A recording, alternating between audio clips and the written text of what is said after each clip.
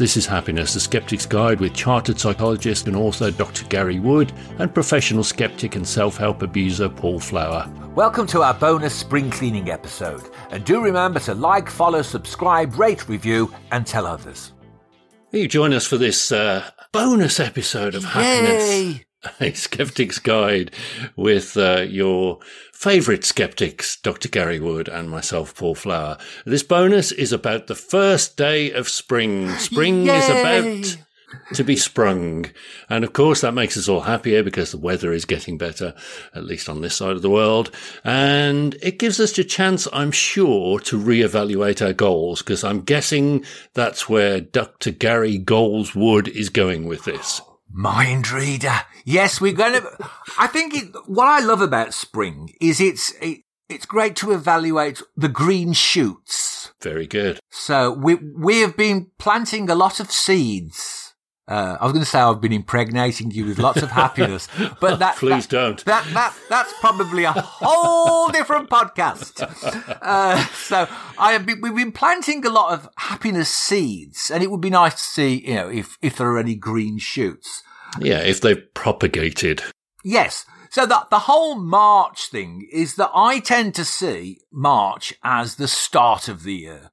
So the first day of spring, I very much think that's the start of the year. And of course, in some dim and distant past, it probably was. Because if you think about, I think the Roman calendar had 10 months. Difficult, these Romans. And that's why October should be the 8th month. Oh, yes, of course. But it's the 10th. Yeah. And December, decimal, is the 12th, but it should be the 10th. Yeah. Yes. I think we're confusing ourselves here. 8 and 10, yes. So they've obviously slotted another couple in. Therefore, January and February don't exist, and we can move on without them happily. Well, I think that's the message. And I think we've been talking about that, do we have to set goals in January when we're all cold and miserable?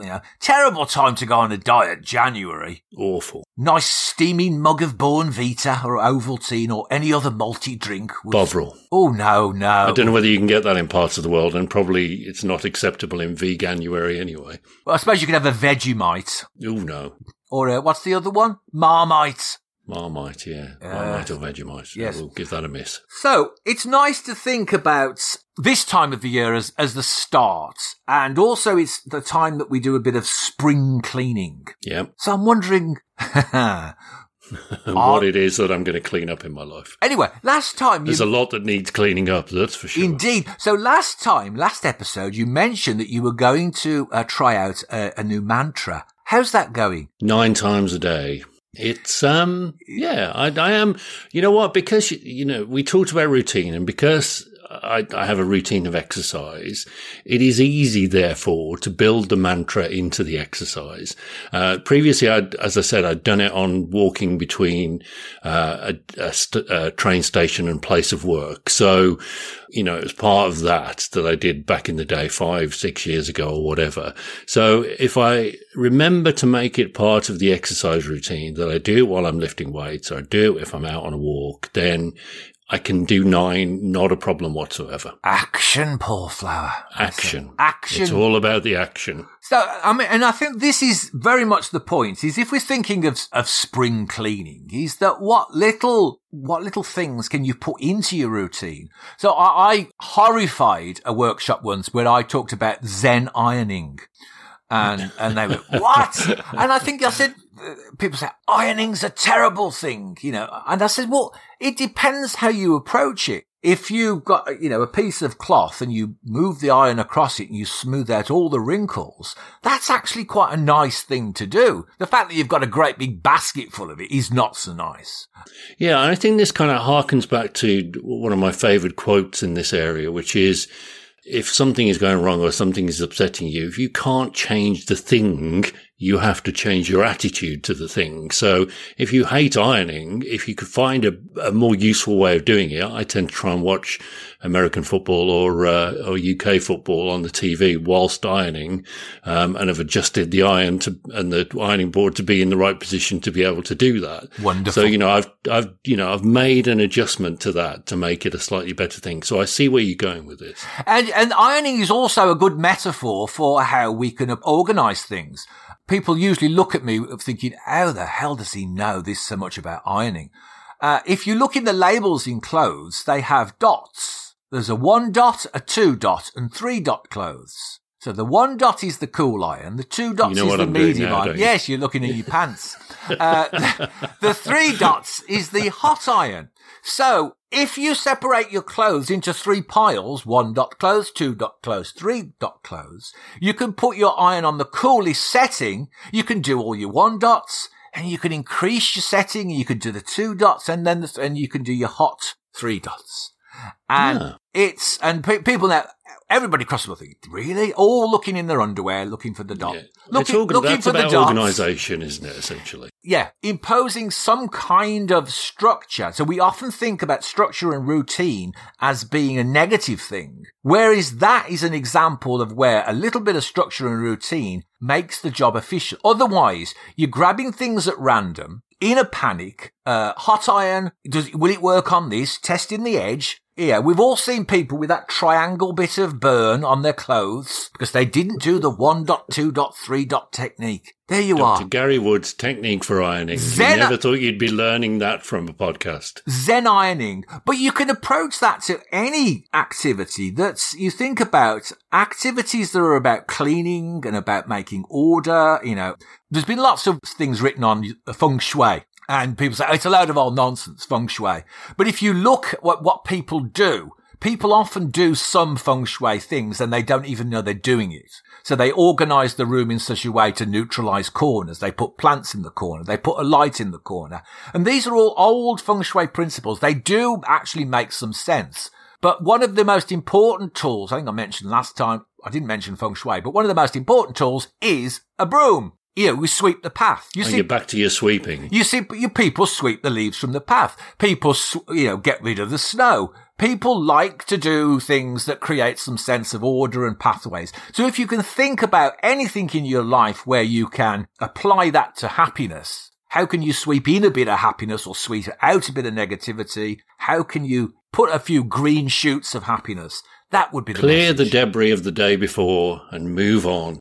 I do remember someone I used to work with, and everybody thought it was really strange. And every day she would clear her desk. And in the middle of the desk, she would put this crystal. It's quite beautiful amethyst crystal. And people going, hippie. But if it made her happy, I'm happy with it. And we said, what? We were all inquisitive and said, what's this about then? This nonsense. What's this about? Open mind, you say.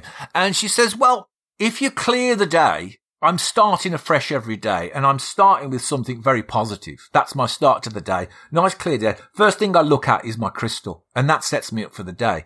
A similar thing is people who make their bed.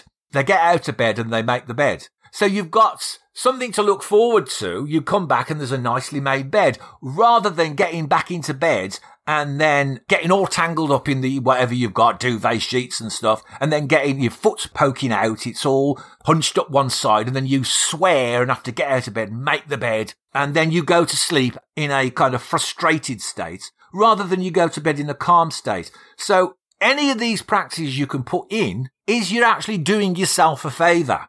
It's not an imposition. And it's self-care. I think that's very good, actually. It's very good thinking. I've not thought of some of those things in that way before. Beautiful. Well, that's what we're here for, isn't it? That is exactly what we're here for, I'm pleased to say.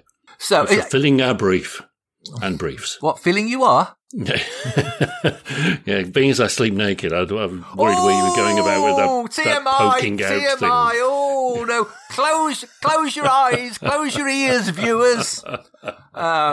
You're the kind of guy who get out of his bed, iron the sheets, and then make the bed, I would imagine. Make the bed with carpentry tools as well, yes. Physically remake the bed every day.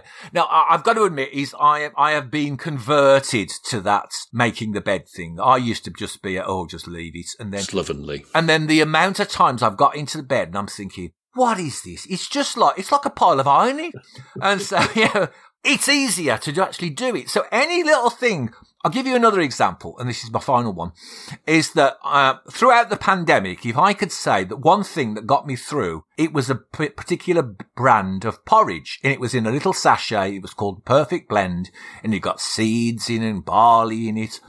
And of a morning, I would think, I've got nothing to look forward to. And then I'd think, oh, porridge. And I could get straight up, I could make this porridge really quickly, and I could just enjoy it. Now, they've stopped making it, haven't they? Ah. So then I've lay in bed one grey, seasonal affective disordered day and thought, what's the point in getting up? No porridge to live for. So what I've done now is I've started to create my own blend. So I bought some seeds and stuff. And then I thought, but it's like I'm in Dr. Frankenstein's lab every morning measuring it out. And then I thought, why don't you do it in advance? Just one. Once for the week. Well, I can't be doing with that. It's too much effort. Small effort. So with a night time, I just mix, I'm making myself a drink and then I just mix up my porridge, put it in a container, ready for the next day. And I thought, this won't work.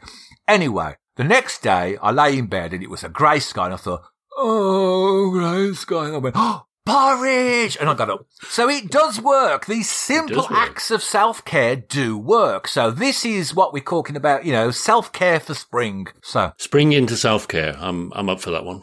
And is there anything while I've been speaking and going on at great length is in this as usual in this supposedly short bonus episode? Is there anything that's sprung to mind that you might? No, I think the weather's getting better, so you get yourself outside more. You indulge in nature a bit more, and that makes you happier as well. So there's a definite thing about spring, and this has been a thing about spring. There's a definite thing. Oh, dear me, it's just like having Sammy Khan or Stephen Sondheim. Know who that is. Famous songwriter, look him up. Khan, all right, yeah, Cole Porter, Stephen Sondheim in the room. Wow. So there we have it. I can't think. That's about it, isn't it? Very much. Thank you for joining us today. This has been Happiness, a Skeptic's Guide. A thing about spring. Oh, where's me banjo? One of us has perfect pitch and the other one has no pitches to play on. We will hopefully see you next week, because this has been a bonus with some more happiness tips. And if you've enjoyed the program, we hope that you will subscribe, review, and rate wherever you listen to your podcast. Share it with a friend. That's always a good tip as well. Thank you. That was and is Happiness, a Skeptic's Guide, with Paul Flower and me, Gary Wood. This time we urged you to spring into self-care, and next time in the penultimate episode of the season, we look forward to a bit of learned optimism. If you like the podcast, do remember to like, follow, subscribe, rate, review, and share a little happiness with others.